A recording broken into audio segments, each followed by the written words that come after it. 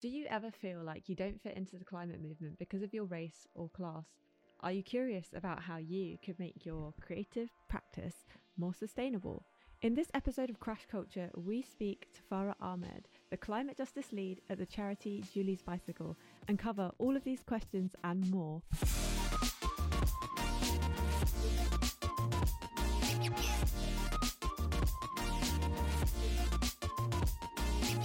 So welcome to Crash Culture.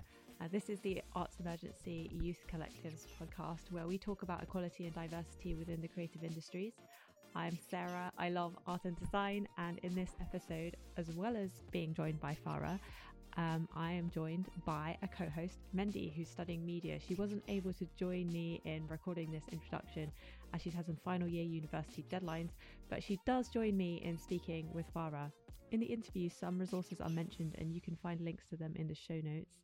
This is the third and final episode of Crash Culture Season 1 for now. There have been 6 girls, including Mendy and I, working on producing this podcast, and it's been incredibly rewarding. A Season 2 may be coming. I can't confirm nor deny that yet.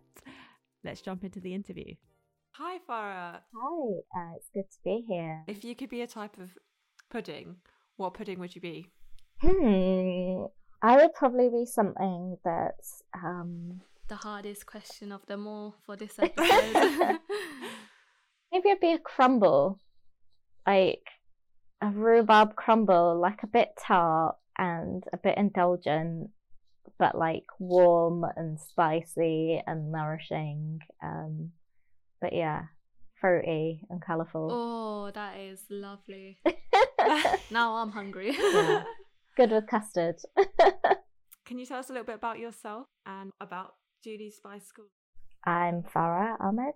My pronouns are she, they. And Julie's Bicycle works with the arts and culture sector to do a lot of things. Firstly, to reduce carbon output, to get everyone, their buildings, touring, food operation, their programs all reduce their carbon footprint.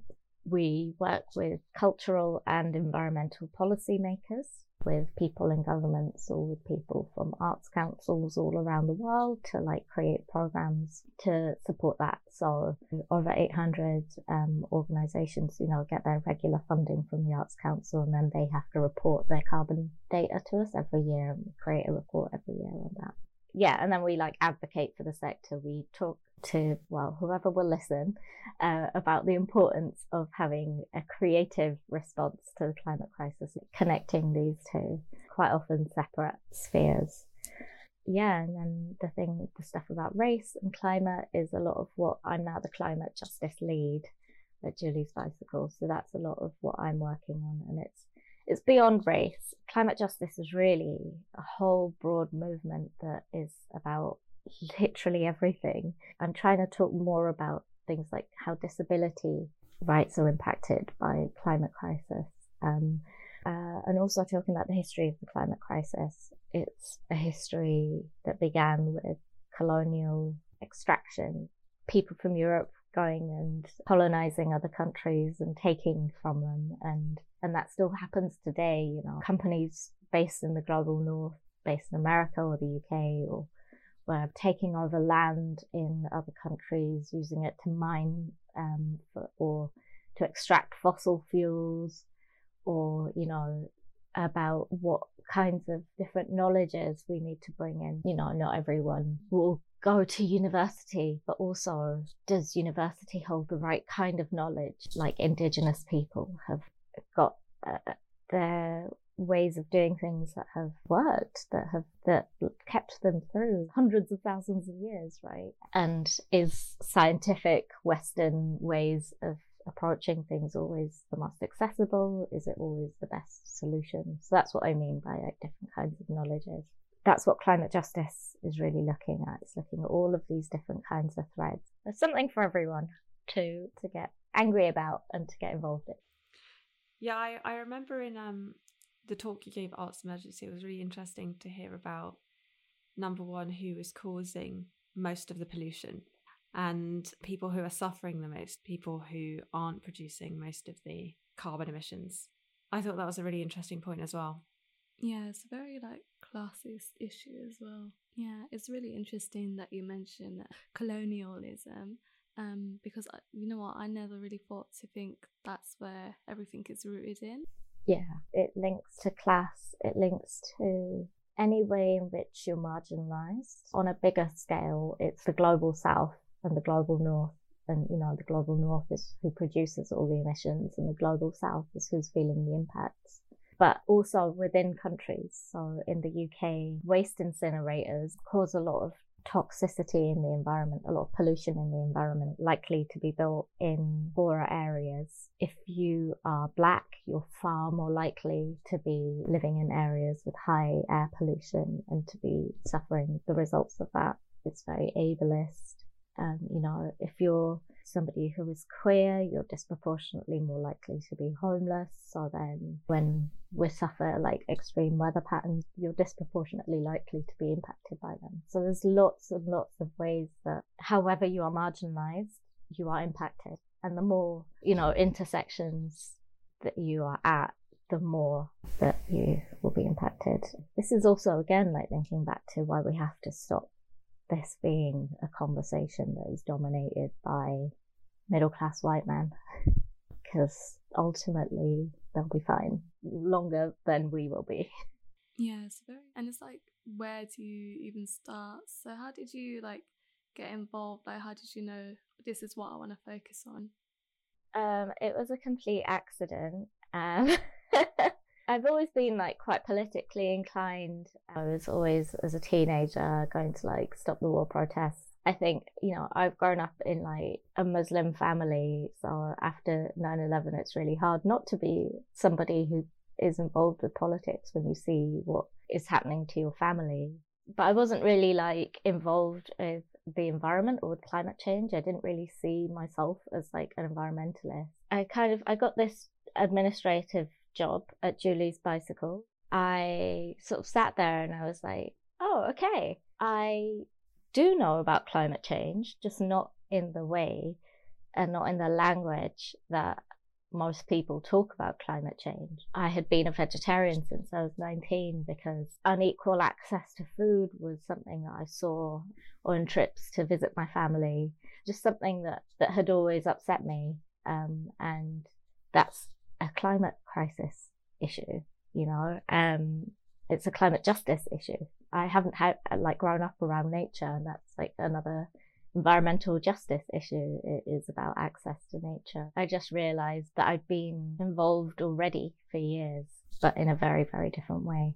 And that sort of made me keen to keep going and to keep focusing on climate justice, because what I wanted to do was to also open it out to other people who feel like they don't have a space in the climate movement or in the environmental movement. It can feel very white, it can feel very middle class, it can feel very like, you know, for people who can afford to buy organic, plastic-free stuff. But that's not the conversation that we need to be having.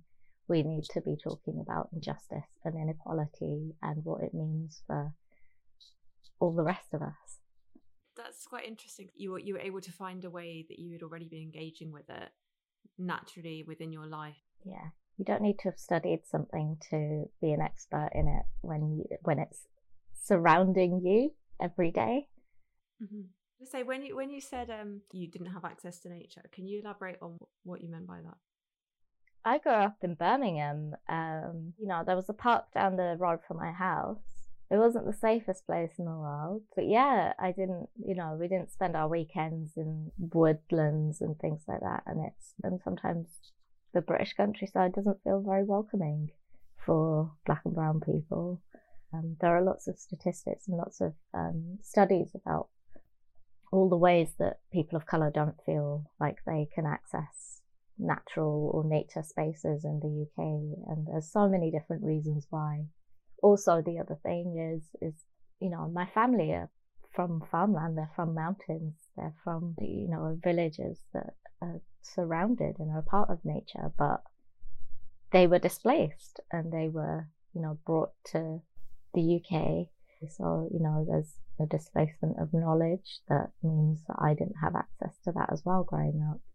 You know, it trickles down My parents didn't know about the land of the UK, or my grandparents didn't know about the land of the UK, and they had to, work in factories their whole lives. But yeah, I didn't grow up around that. I didn't see the sea until I was like 17, 18, and I didn't swim in it until I was like 23.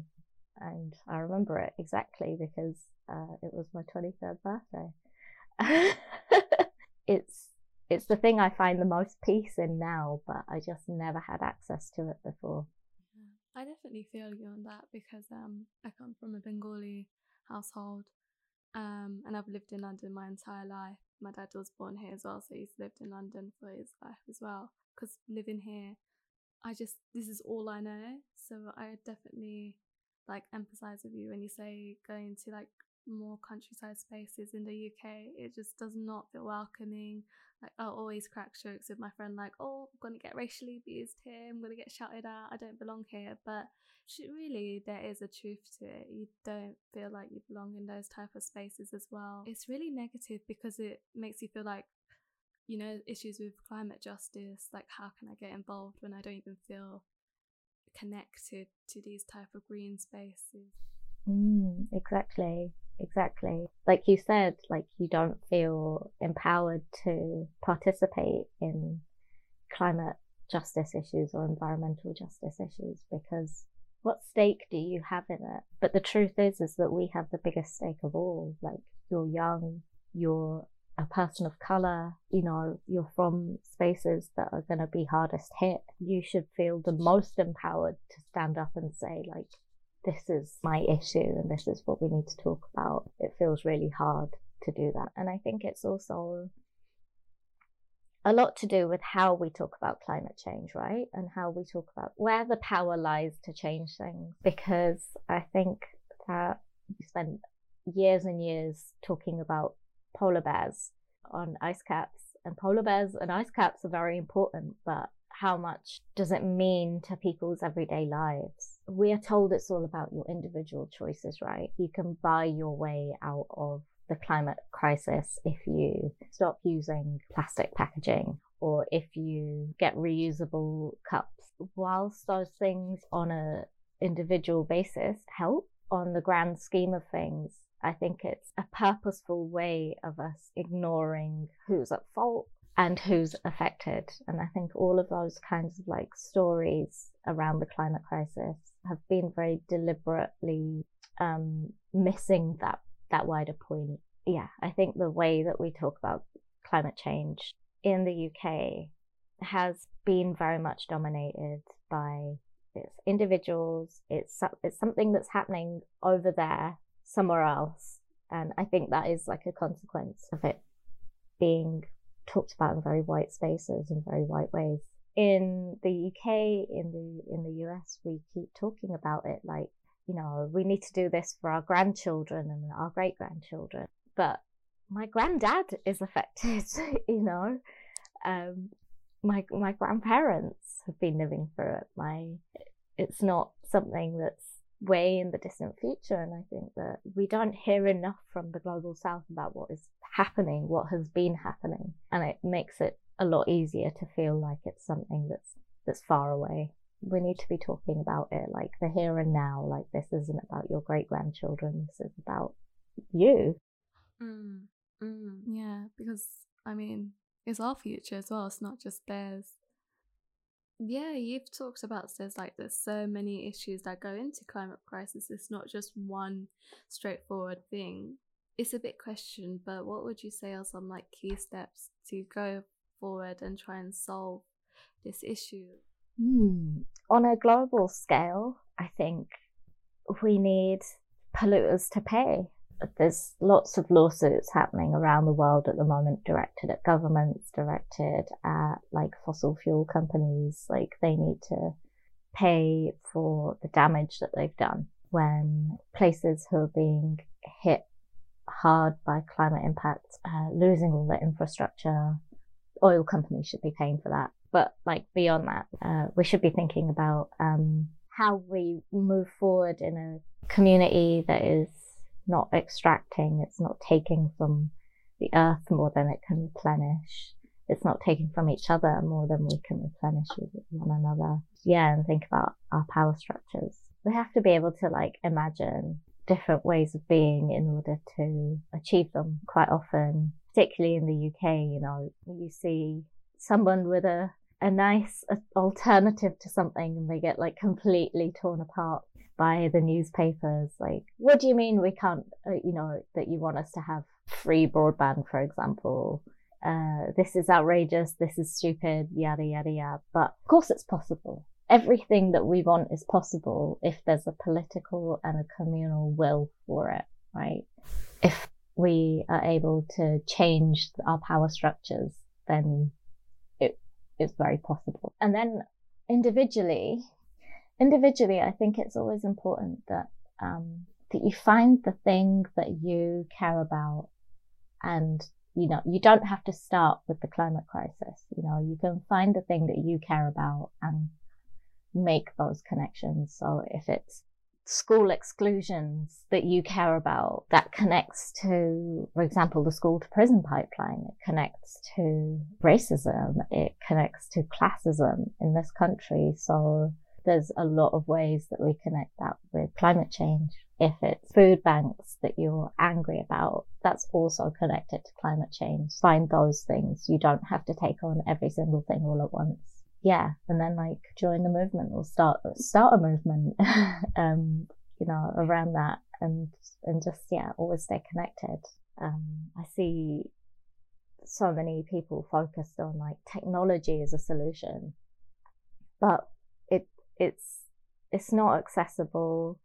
It's just kind of creating this shiny, glossy, everything's electric and fancy now, shine over everything, but also it ignores the way that disabled people need to use these. It ignores the supply chains. Like, what we need to do is not think that we can just sort of like change these individual things or replace something with a different technology. You know, like, we can't have like individual single family electric cars just replacing cars one for one. Where are we getting all of the minerals for all of this from? You're getting them from Central Africa, you're getting them from Southeast Asia, and so it's not always a solution.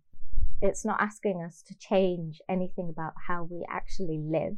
It doesn't change the fact that our roads are built for cars. Instead, we need to be thinking about reinvesting into public transport infrastructures and making them much better and making them much stronger. And, you know, when all the focus is on electric cars, public transport goes out the window, but that's the stuff that needs the focus, needs the investment. You know, we need to change how we live, how our houses are built, how we think of what our communities are before we just like slap a technology over the top of it and go, we're done. Yeah, you've talked about before how young people can get involved, and you've mentioned a few different things. So one was in joining a local community group and finding networks that relate to your interests. Another one was protesting. But you did mention that protesting you don't think is necessarily for everyone, and how just having conversations with people, have positive conversations where people feel empowered by the conversations because you've helped them understand more about what's going on and what they can do, can be another way of being an activist. I wanted to ask you, if we want to protest, how can we make sure that we're doing it in a safe way, and how can we learn about our rights? Yeah, the Green and Black Cross are the sort of the first people that I go to, because they're lawyers, like, you know, they know the law around it. I think. Is that like a website?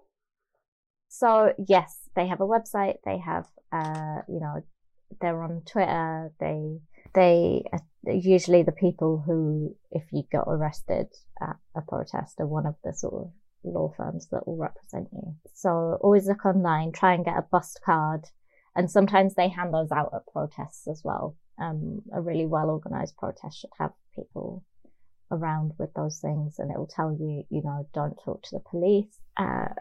It'll tell you exactly what to do. And it's important to always remember that at protests, the police aren't there to protect you. They're there to protect the interests of the state, right? So they might be friendly as individuals, but they're not there for you. and, don't be tricked into that. Yeah, like even recently there's been that new bill that was introduced. Yeah, this new bill, the Police Crime and Sentencing Bill, includes a lot of restrictions on protesting. It's making it harder for people to challenge the government. Protests aren't for everyone, but they are really important, and they do work. And it's really, really important that we find ways to keep protesting, because the next few years, the next few decades, as the climate crisis is like more and more urgent, we're going to see a lot more people try and hold on to the power that they have, because the world is really, really changing, and because it's there for the taking, right? And we've got them worried, we've got them on the run, and this is why they're putting these harsher and harsher bills through government, because alongside the Police Crime and Sentencing Bill, there's also, changes to citizenship, to make it easier to deport people, to make it easier to strip people of their citizenship. What that means is very, very scary for a lot of us. I read like 40% of people of colour in the UK will be impacted by that. Something like that. I'm not sure of the exact statistic off the top of my head, but and that's huge, and that's really, really terrifying. So we have to go into protest in a way where it's safe, as safe as possible. And we have to also find other more creative ways of protesting. And I think that's why art is important, and that's why like talking to your people and your communities is important, because governments get away with things because they feel like they've got a mandate to, they feel like they're allowed to, but we have to make it so that they're not allowed to, because we won't let them. There's a whole lot of people in this country who don't get that quite yet, who will still keep voting Tory, who will still keep, who won't understand the implications of this bill or of the climate crisis, and feel like they don't care. And we have to make it hit home to them as well. We have to get them to understand the lack of humanity in all of those things, because if we can build power in the grassroots, and we can build power in the community, and we can build power through people, we can change how this all is working in this country, which is really, really scary at the moment.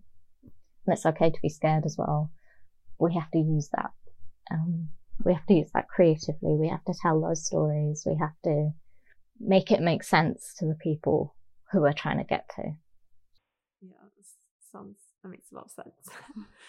So I've heard you mention before that Julie's Bicycle produces resources for artists to help them.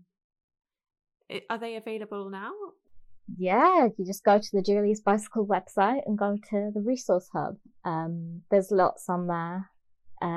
Literally so many. I'm the person who's in charge of, one of the people in charge of the website, so I know that there's a lot.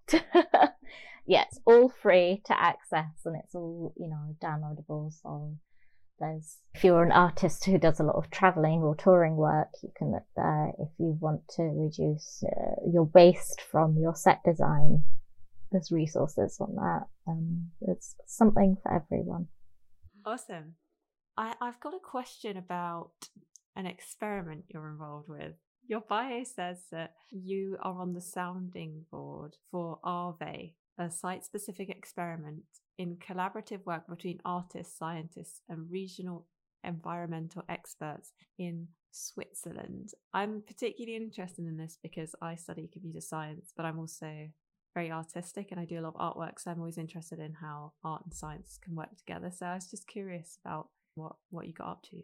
So it's an experiment in how we work collaboratively as artists with scientists and with a local community. I think sometimes, artists can go into a space and be like, I'm doing this artwork about you, and they're not from that, or they don't understand like what that community needs. It's like a pilot project. So there's a collective of environmental or ecological scientists, artists, and then local citizens, and they've spent a lot of time in the region. So this region is Arosa. It's like a ski region in Switzerland, and it's being really impacted by climate change. Most of the region's economy is built on tourism for skiing, and getting people out there is, carbon intensive.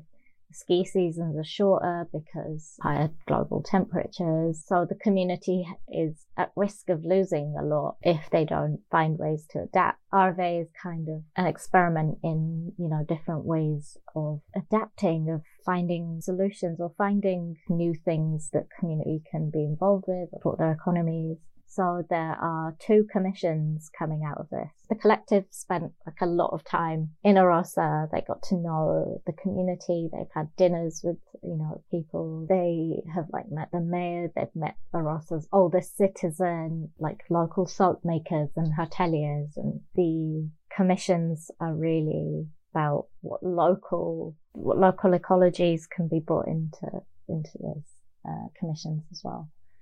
I don't know how much I can say about the commissions at this point. I'm working on what impact means for them. It's not just about sort of going into a space and saying, I've done this and 20 people showed up and, and we've like made this much money or whatever. It's actually like, what's the impact that you want to have on a community? There's lots of questions that I like to encourage artists to make sure that they're asking of themselves, like, how am I accountable to the people who I'm talking to and for and alongside? Why does it mean anything to the community? Who benefits? Finding ways of like asking all of those other questions to make sure it's really holistic and that it really means something for the town, the citizens of Arosa.